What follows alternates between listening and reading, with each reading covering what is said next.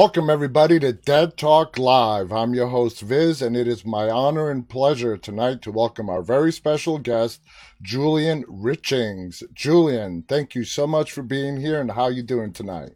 I'm doing very well, and it's a pleasure to be here. It is a pleasure to meet you. I have been watching you on the screen for God knows how many years, and to actually get to meet and talk to you, it's a thrill. It's an honor. So let's go ahead and get started. We have a ton of questions for you. These first set of questions revolve around your time on Supernatural, which spanned over 5 years, but very limited episodes here and there. I gotta ask you, whenever you came back to do an episode on Supernatural, did everybody react like, hey, Julian is back? How was the reaction whenever you It, would pop up on that set? it was very positive. I mean, the whole character was shaped beautifully, and I think it really hit its stride even in the first introductory Hmm. episode when in the pizza parlor.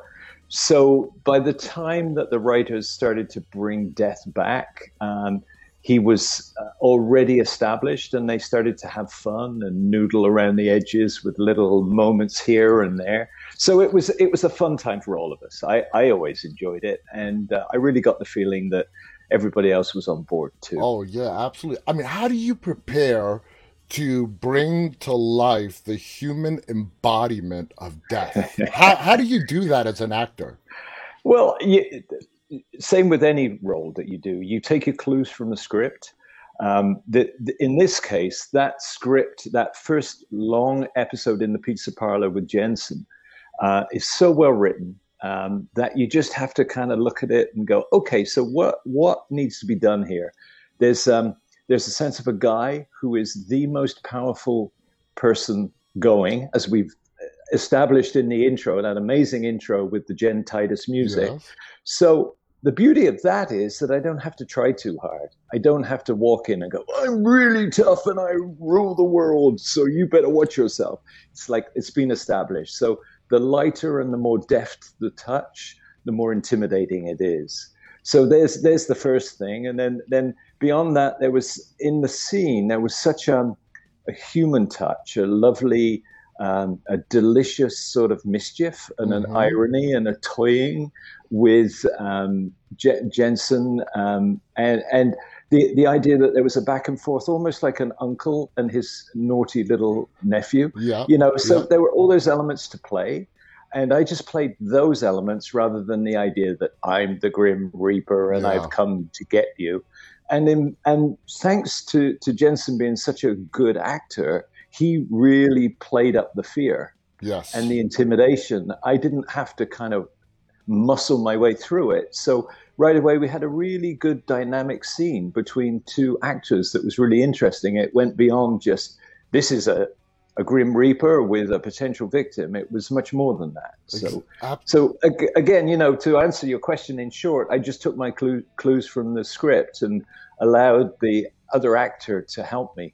well, that sort of goes right into my next question because uh, the demeanor of how you portray death was very calm.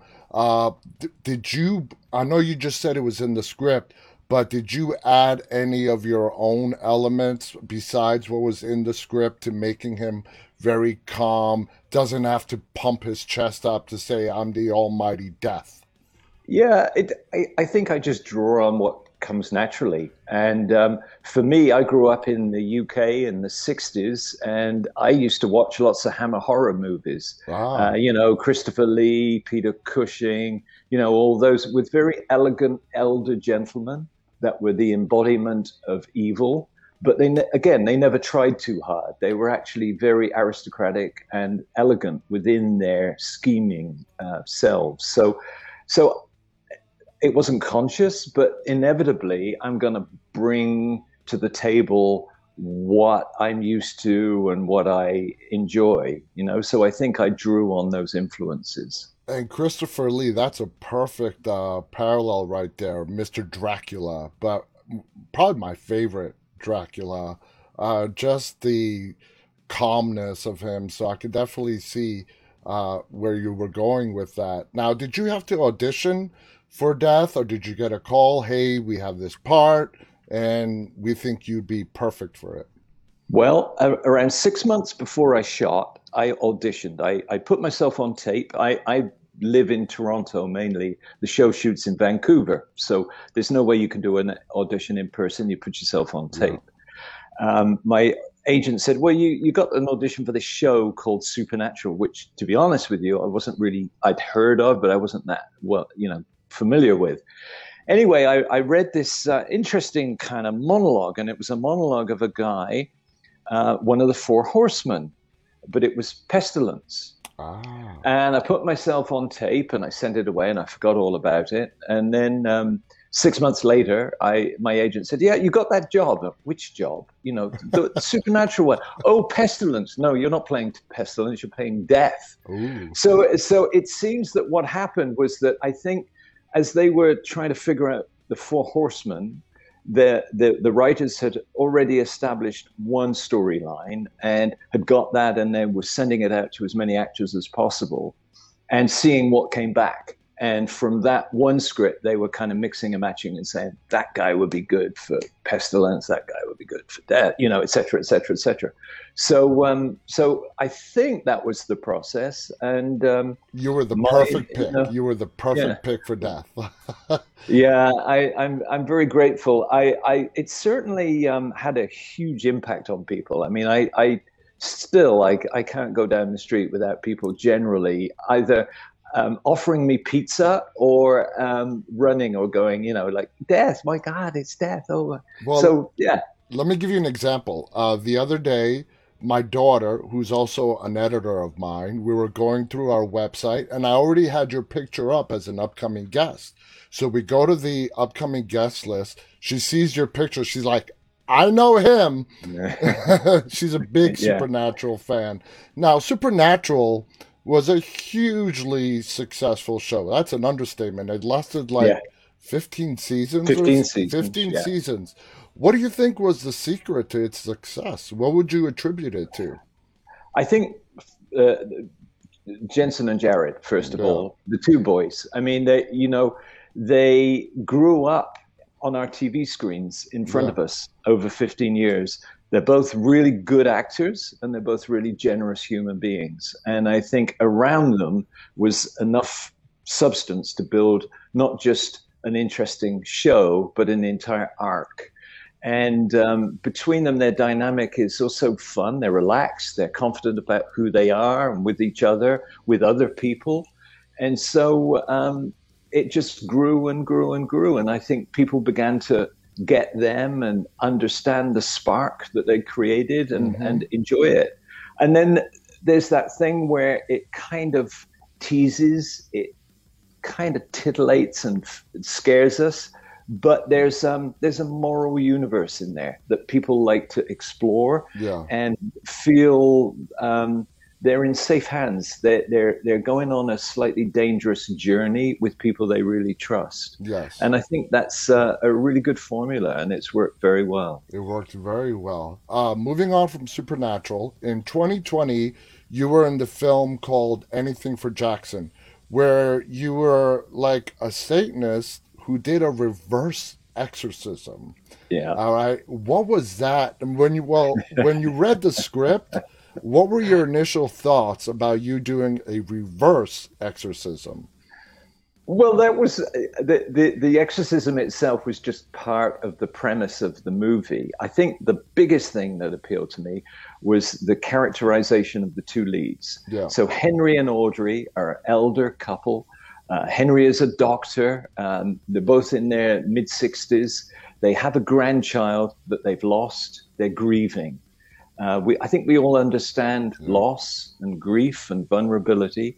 And we also root for quaint older people that are clearly devoted to each other. So there's something in there. But what's so great about the script is that these two people go on a journey together that is, and they encourage each other to do things that are completely wrong. And, they're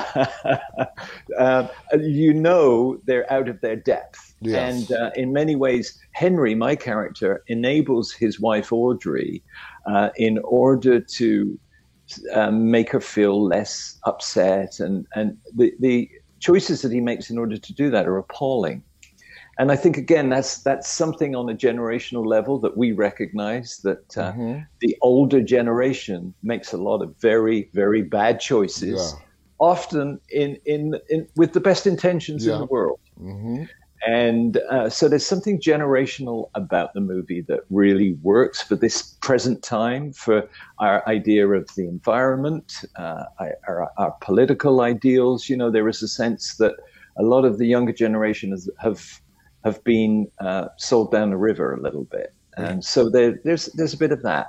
Absolutely. And we're just going to be, we have so much, I want to talk about so many of your projects. So excuse me if I jump from movie to movie to movie. No But problem. next on the list is in 2003, you were in the very first Wrong Turn as Three Fingers. Yeah, Now, it looked like you had a lot of fun doing that role. I Was sure it did. fun chasing around people? I mean, describe what that was like. It was great. I love working with special effects artists. I love my. I grew up in a family. I'm one of three boys. Both my brothers are technically very gifted. My older brother's a set designer. My younger brother's a lighting designer. I get where designers come from. I get where an actor fits into design. And I love the horror genre because actually the actor, in many ways, is a moving vehicle for design. Yeah. Horror movies, the actors themselves sort of carry the story, but they're also carrying high concepts. Yeah. The character of Three Finger was one of Stan Winston's creatures. Mm-hmm. Stan Winston, the great special Mm-hmm. effects makeup artist, Oh, yeah. came up with these three characters, these cannibal hillbillies.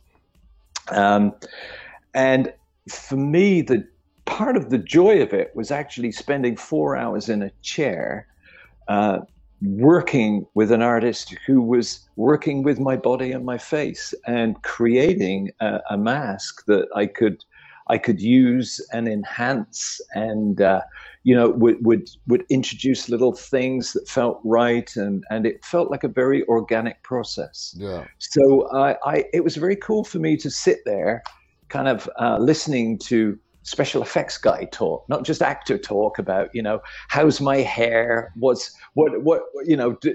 am I going gray, what's going on here, the kind of actor vanity. It's more about the effects makeup. What does it look like? What's the result? What's the rhythm of the scene? How can we light this in such a way that we get the maximum impact? What can we do? So special effects are working with lighting, are working with production design in order to maximize things. So it's a really very relaxed, very focused set, actually, and there's less drama and trauma on a horror film Yeah. often Yeah. than on a romantic comedy. Yeah.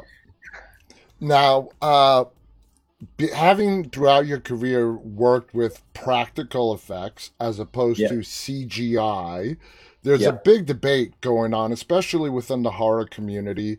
Fans and insiders, there are a lot of fans who prefer the practical effects. Now, I've heard the story from actors when it comes to CGI, modern CGI.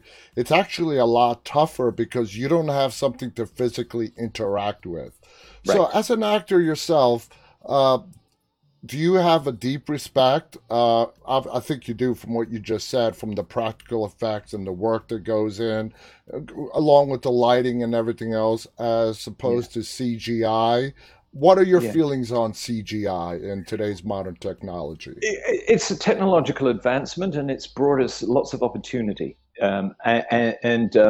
Low budget films are able to Yeah, capitalize on CGI, on iPhones, on the kind of an enabling of technology. It means that you don't have to have crews of 50, yeah, 60, 70 people. So there are very good aspects to technological advances. But yes, I mean, I grew up in the old school, hands-on DIY special effects. There's a sort of a glory about being inventive and jerry-rigging stunts, yeah, jerry-rigging car crashes, doing stuff. that you certainly miss. For instance, I've been squibbed many hundreds of times. By a squib, you Yeah, obviously yeah. know what I mean, With where you the have an electrical charge, where there's a little blood bag that pops out when you're yep. shot. So there's a real visceral hit when you are shot, and there is something for you as an actor to take as a momentum, and it gives you an adrenaline rush, and it gives everybody an adrenaline rush to know that there's an actor live, and there's an element of danger about what we're doing, and Yeah. there's a respect mutual for everybody. With CGI, it does feel like a bit of a cheat when you're on camera and somebody says, "Well, just put your head back, do this, and then we'll do the rest." We'll do the rest. Yeah. You feel like you're cheating, but hey, if it works in the context of what the filmmaker has in mind, that's fine. That's fine. But certainly, I would not like to lose the old ways, lose the respect for those practices. And the craft itself, Yeah. like the Winstons and the Bakers and the Savinis that have crafted this and made it so great. At which point in your life do you remember becoming a big horror fan, or was it earlier in your career? Was it growing up? Where did you find your love for horror? Well, as I said earlier, I grew up in Britain in the 60s, so Hammer horror was kind of the alternate thing that you would watch. You would hang out with your buddies, and you would watch kind of gory, slightly sexualized vampire movies, and that would be the subculture that was a bit gritty, a bit grainy, but had an imaginative license and world to it. So I've always felt attracted to that crowd. Mm-hmm. And I guess, though, that there's not one form of horror movie that I'm attracted to.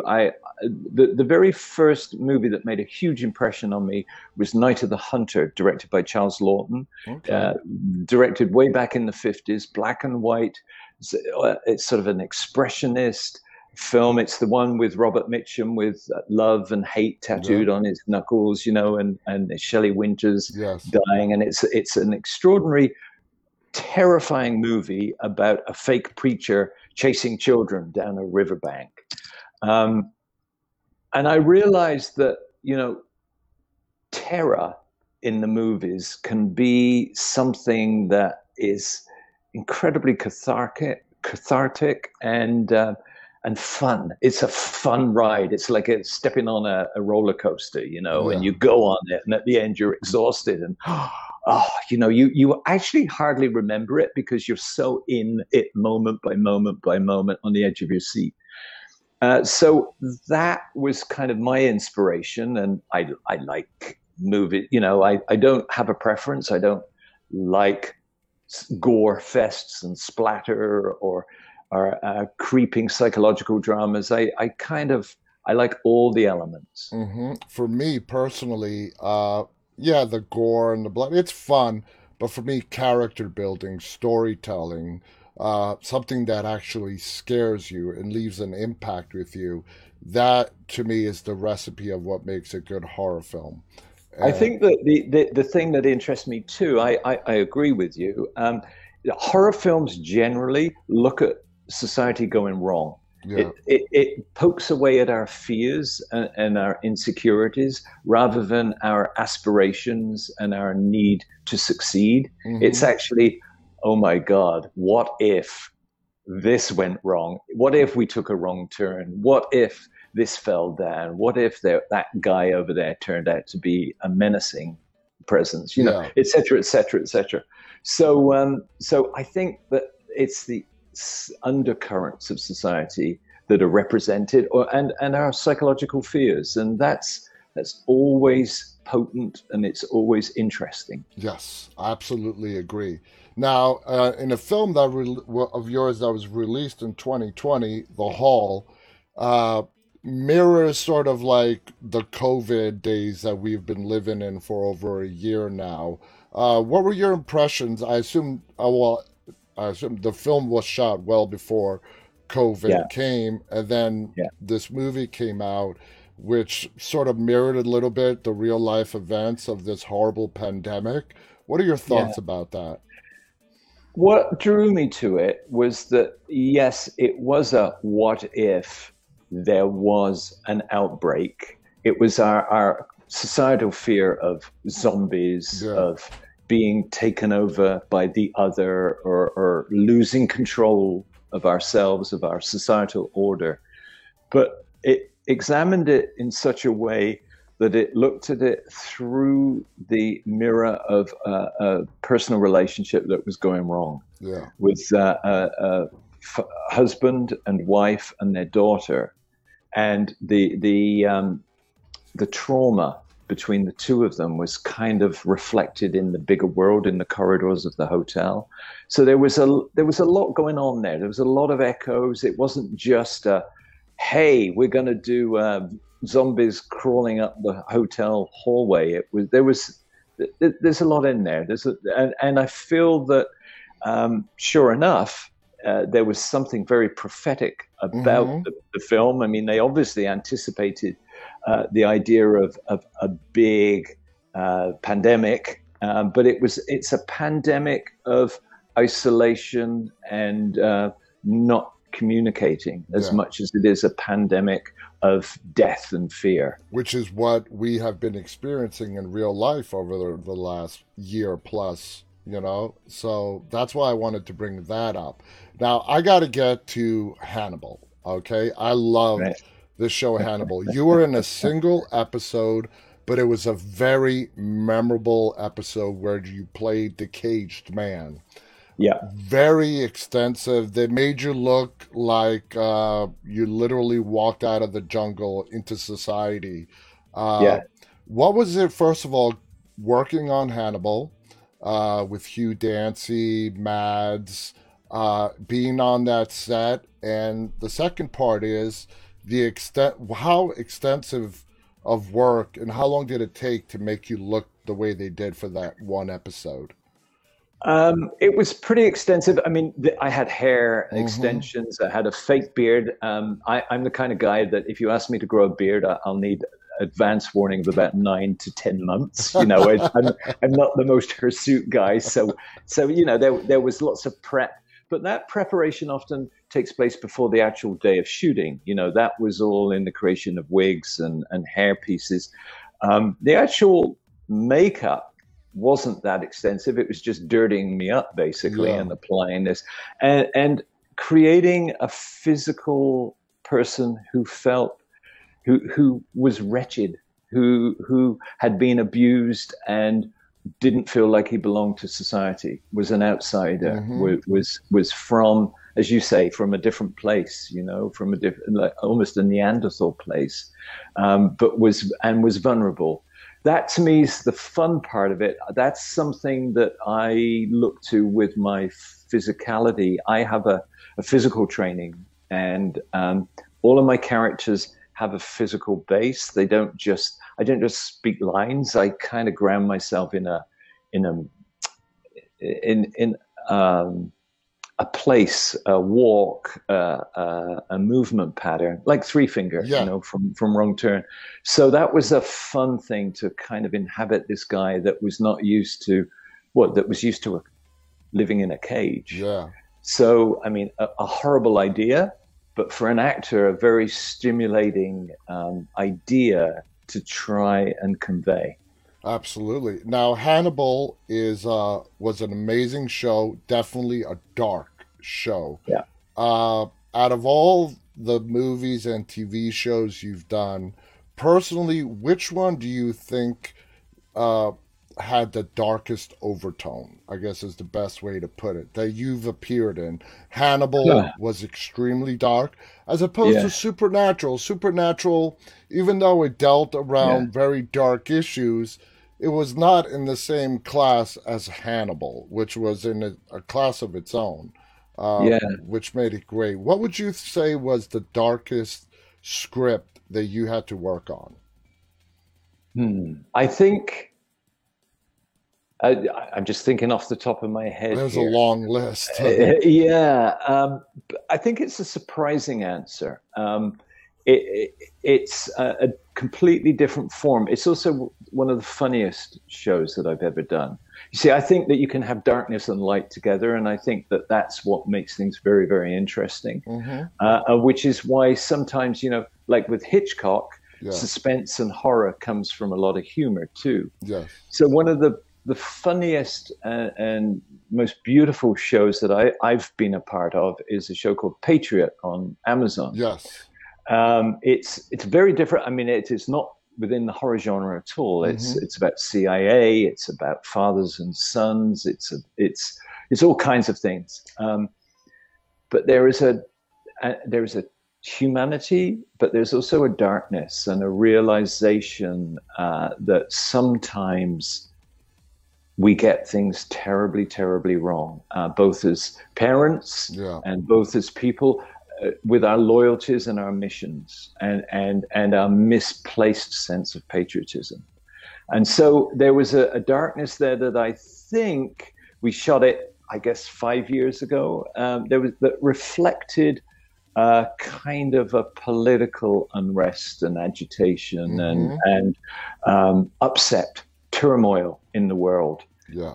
That is very, very dark. So it's not probably not an answer that you're expecting. No, It's no. not like, it's not the most kind of obvious example, but I think within the humor and the life and the beauty, Yeah. there's also a lot of pain and darkness. I could totally see that. Now, you had a small role in Urban Legend. Yeah. And did you take that role because you wanted to work with like Robert Englund, or did you love the script? It was a great movie. It was very successful. Yeah. You played the janitor. Yeah, I Uh, played the red herring. Which is kind of a fun thing, and I've done it a few times where you go, that guy, he doesn't look right. He's creepy. He's sending me vibes that I'm going, it's him. He's the bad guy. Watch out for him. And in fact, as we find out, yeah, spoiler alert, but it's somebody else. But that I find that responsibility fun. yeah, I find that, as an actor, my job is to come and enhance the story in one way or another to provide a mood or a color or something that will either help the story arc or complement the story arc or come in at a particular energy to our lead characters. And sometimes it requires a kind of a sleight of hand. And if as an actor you're playing the sleight of hand, you're taking people's attention into an opposite direction.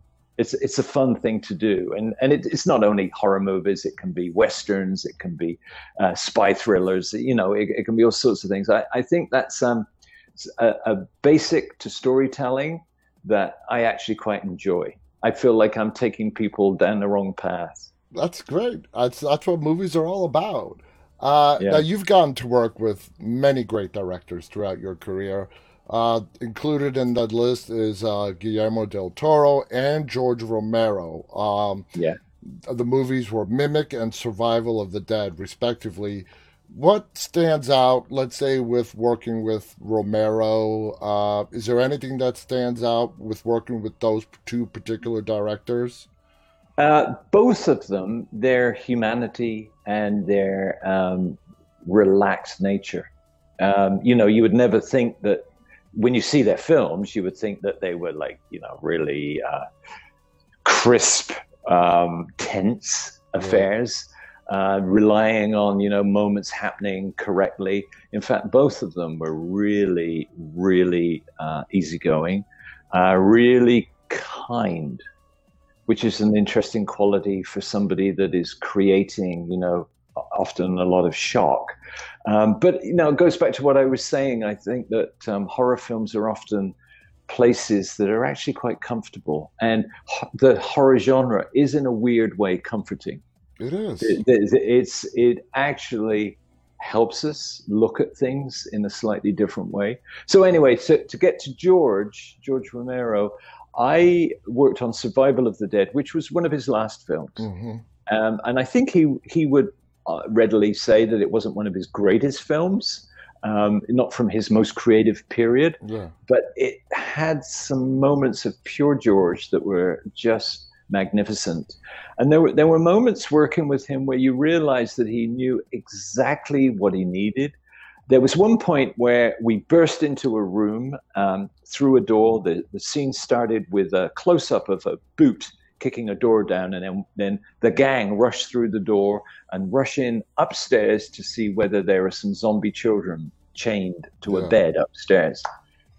So we started shooting in the afternoon, and producers were getting a little uptight. Things were going slowly. The door didn't work. We couldn't get it jimmied in such a way that it would fall correctly. There were a few attempts, didn't work again. And the carpenters came in, tried to do something. Then somebody hurt themselves and went on, and people were running around. George, all the while, is just sitting there, completely relaxed. And then, people, the volume on set is going up and up. You can feel it rising. And George sits there and goes, "You know what, guys? We don't really need that door. Let's forget the door, shall we? The scene's not about the door." Completely calm, and everybody turns to him and goes, "Really? Yeah. The scene's not about the door. The scene's about when we get up the stairs. So why don't we just hear the door crash off camera?" And everybody goes, "Oh, wow." So it takes that confidence and that calm and that assurance to be able to sort of say, "Yeah, I know what this is about." And George, like a lot of really good directors, shoots to edit too. Knows that this scene is going to cut to the next scene, is going to cut to the next scene. You can see it in his head. He doesn't have to waste time on the wrong avenues. Oh, I love hearing stories like that. And was this the only time that you got to work with George Romero? Yes, it was. Yeah. Do you consider it an honor that before his passing you got to work with? Absolutely. Absolutely. And we all did. I mean, that's the reason we all participated in the film.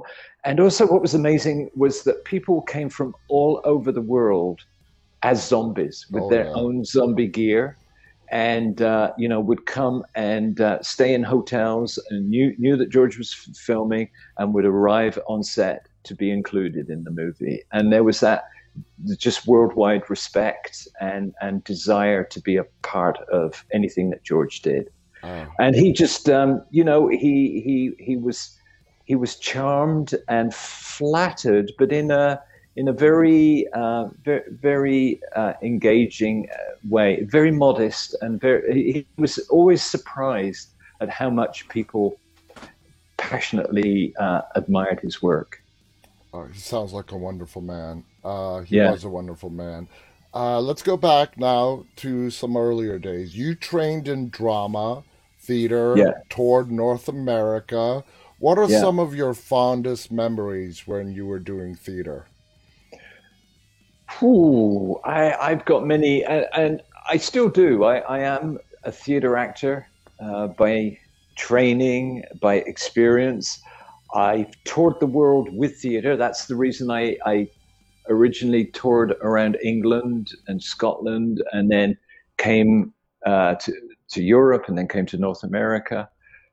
I think it's working with a small group of people on one show for a sustained period of time really allows you to investigate the the story that you're telling, but also you get to know intimately everybody else within it and all the component pieces. And I think it teaches you humility as an actor, where you go, okay, so telling this story, fun can be had when you're not on stage, when you're anticipating the moment that's coming 3 pages down the road. You just enjoy the rhythm, and you enjoy the ability sometimes not to be the focus of attention, but to be the support, to be the guy that comes in and makes somebody laugh and then walks off stage. There's a sort of a sense of an ebb and flow of your responsibility as an actor. But you never switch off. Like when the show is running, if you're off stage, you're behind the curtains, listening, ready, and part of it, and then 100% ready to go into it. And I think you can always tell theater actors when they're doing film, because there's a sort of an energy and participation that theater actors have. It's not better, it's not worse, but it's got a kind of an intensity and an all-purposeness about it.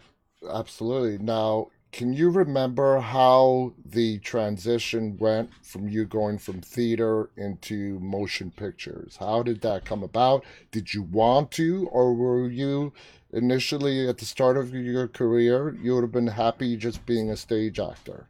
I would have been happy being a stage actor, but I was married with kids, a pretty successful stage actor. I toured internationally, set up my roots in Toronto, in Canada, which was the center of theater, film, television, commercials, all kinds of things. And I really enjoyed it for that. But I was primarily a theater actor. And I realized that I could be involved in a number of different productions, different styles with different people. But I also knew that it doesn't pay the rent. I mean, you know, and as you start to have kids, you do a 5-week run in a 200-seat theater, and you get a percentage of the box office, and you know, it doesn't go very far. So what inevitably happened was I started to do commercials that were being shot. Toronto was a big center for commercial shooting, and so I would advertise a product during the day, and it would subsidize, you know, and I would go to the theater and do more. And then because of the way I look, I tended to play the quirky guy, the jokey guy, the gag, or the guy that falls over and hits his head, you know. So I started to enjoy it, and I started to learn how sets worked, how to play to the camera. And then I got a few roles in episodic TV shows, you know, Guest of the Week and stuff. So it evolved.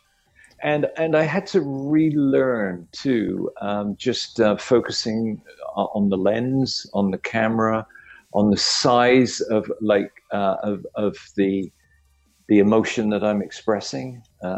So it was a gradual process.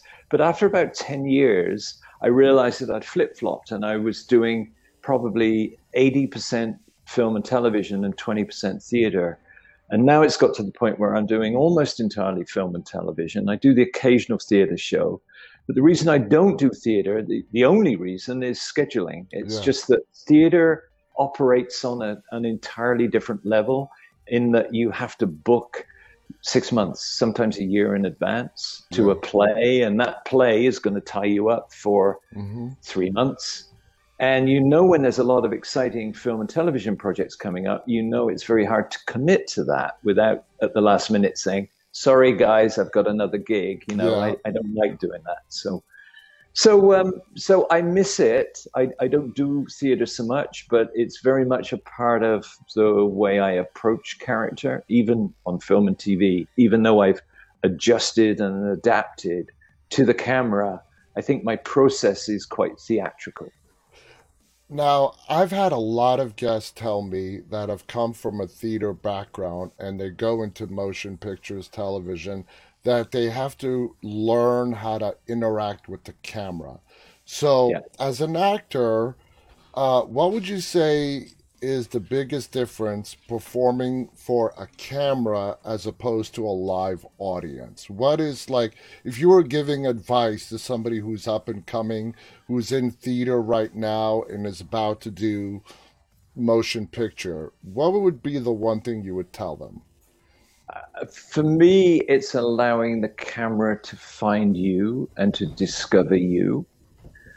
In theater, there's a need to reach out and grab the last row of seats in a theater, to seize people's interest.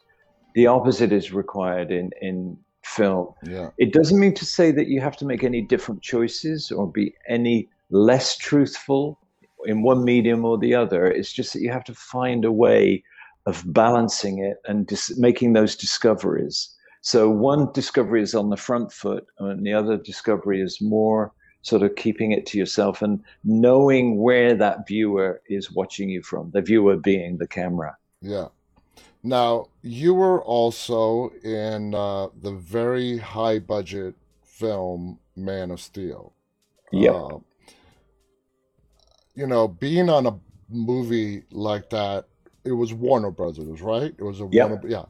yeah, with Yep. such a huge budget. Explain to us as viewers and fans, what's it like to walk onto a set with such a big, enormous budget, as opposed to something with a modest budget?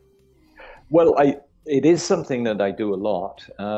And I mean, it is extraordinary and it's exhilarating.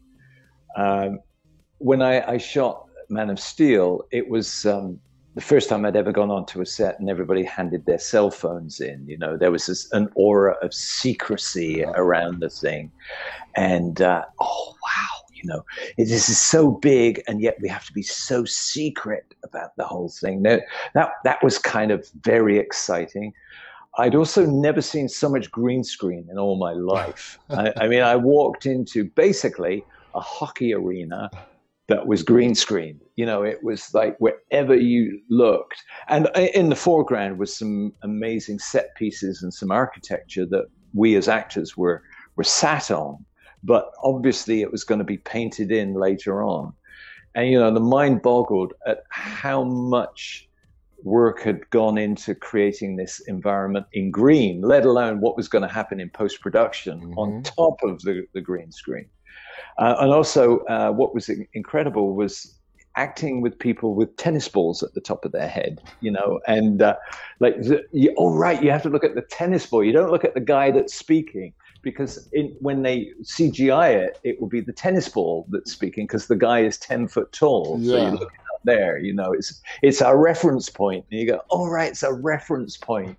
And you just try not to look down at the guy that's actually speaking to you. There's all those sort of like technical adjustments, but really it's just the exhilaration of being on a big project. Yeah. I mean, it's exciting, it's sort of sexy. Looking at it from the other way, though, when you're on a small budget show, and I've done many independent films that have shot in 15, 18 days, there's a kind of a pragmatism and a DIY sass that kicks in that actually cuts corners and it's not inflated, and it means that it's very pragmatic and Hmm. and equally fun. But it's hey, it's the grand opera. Yeah. It's fun and working with people that are legendary. Russell Crowe, like hanging Yes. out with Russell Crowe, who is a larger than life person, Yes. not just actor, but an Amazing incredible actor. person. Amazing, Hmm. amazing, and a really great guy to be around. But he has an aura around him, right? Because we've created him as a sort of a superstar, Hmm. and he carries it very well. But it's like, yeah, wow. And I had a similar experience. I did X-Men 3 as Yes. well, which again, had that sense of size and no problem. If it's a problem, we'll overcome it. We've got the resources, we've got the finances, we can do it.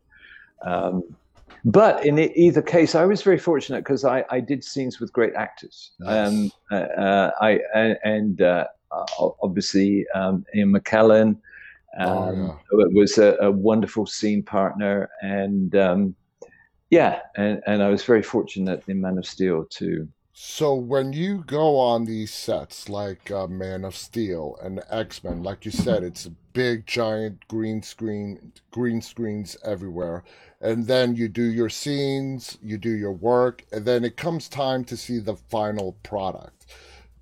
What is your like impression when you sit down in the theater and you saw Man of Steel, the finished product, or X Men, and you remember being on that set, you remember shooting your scene and seeing all the work that the editors, the special effects people have done with the CGI.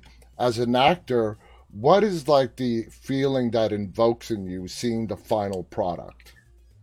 It depends. You can feel very small. I Hmm. mean, you look at it and you know how much work you put in and everybody else around you, and you realize, it's all about the spectacle and the sound and the fury, and about people flying through the air and zaps of thunder and stuff. But it can also, it's a double-edged thing. I'm also aware of movie magic, and I look at Hmm. it and I go, "Oh wow, I am a sprinkle of stardust within that music movie magic." I realize that it's gone from all those working bits that were sort of felt clunky and we were pretending with to this extravaganza, and it's magical. It is magical. Is the with the and always the addition of sound. I think that's the thing that always surprises me as an actor is when I see the finished product.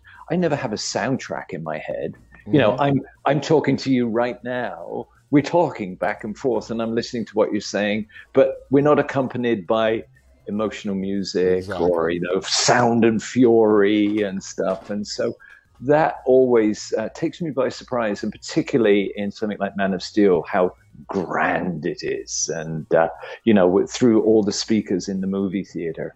And it's amazing to me how, uh, like you just said, it's such a vital element to any movie or TV show. But the soundtrack, because it's just so subconscious and it just equates into our experience as viewers, how it's just overlooked sometimes.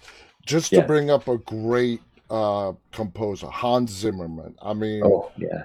Come on. Yeah. Some of Yeah. the stuff that he's put Yeah. together has been phenomenal. Now, when you get a new script and Yeah. somebody say, "Hey, can you read this?" and would you be interested? Is there a particular thing you look for in a new script that's going to lead you to auditioning or taking the role as opposed to not taking the role? No, reasons to take something or not vary hugely. Depends on the rest of the cast. The story might not be quite right, but it might feel like there's a great cinematographer that has a great eye, and he's going to invest something in there that you want to be a part of, or there's a topic, or you feel that it could shift and change as we do it. It really, I don't have a rule book of they don't meet this criteria, therefore I'm going to say no. And to be honest with you, sometimes it comes down to money. Yeah. It comes down to, hey, it's a job, and I think that looks like a good job, and maybe it's not the best this, that, or the other, but I think I'll take it. So there are many reasons, but new scripts. What do I look for? Freshness, vitality, originality, and maybe not being perfect. I mean, and maybe that's what I'm getting at as I'm rambling here. I'm getting No, at the fact yeah, that this is it great. doesn't have to be um, slick, and maybe that's sort of what I like sometimes is that within the process, those things can be either fixed or compensated for by counterpoint music, something that we discover, a spark between two characters that you didn't even know existed when you read the script, or a beautiful piece of scenic design that suddenly becomes emotional. Yeah, stuff like that. Like Rough Diamonds for me as scripts are much more interesting material than something that's a tried and true formula. Yeah, like all the tropes in horror, like, if they get used too much, they lose their effectiveness in a way. Yeah, Now, we're sort of starting to see the light at the end of this COVID tunnel, at least here in North America. I know yeah. other parts of the world are still being ravaged. Do you see the Hollywood landscape forever changed when COVID, years from now is in our rearview mirror, hopefully, and everything is sort of back to normal? Has it been forever changed? I don't know. I really don't know. I mean, we know that the big players are getting bigger. We know that Netflix and Amazon and the streaming services now are mainly responsible for content. And COVID, during COVID, we haven't been going to see new releases live at the theater. I hope that that returns. The cinema going experience to me is, I just love it, Yes. and the idea that we premiere things on our small screens is very disappointing to me. I think that we have a need to go to the theater physically and to go back to that cycle of opening weekend and reviews and a sense of anticipation, and not seeing it in like 10 episode chunks, but going bang, there's that one incredible thing. So I'm looking forward to, I hope that that's going to return. I worry a little about independent film. I hope that I hope that with our technological change that there are outlets, there are independent horror movies, there are markets, there are festivals where the independents can keep producing and creating.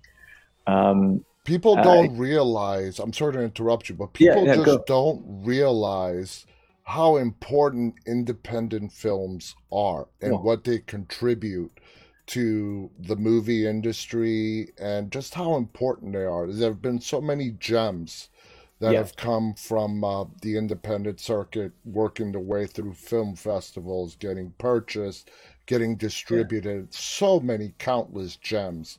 And a lot of people who are not in the industry take it for granted that some of their favorite movies, were independent films. And not received well at the time of their release.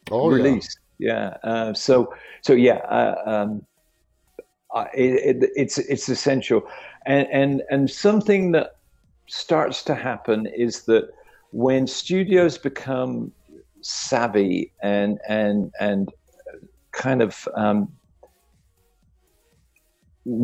I guess very powerful, they start to produce fake independent films. Yeah, if you know what I mean. Yeah, I and do. so that starts to be a problem where you go, wait a minute, no, that's kind of formulaic, and that's wearing the clothes of an independent film, but it actually isn't. It's like it's primary new colors. It's shocking new things. It's like I said before, rough diamonds, things that you go, what is that? I just don't get it. I don't understand it, but it's good, or it's worth, or it's not even good. I don't know if it's good, but it's worth watching. And it's arresting, and it's not just being arresting for the sake of it. It's not just trying to shock me into watching it. It's just, but there's something about it.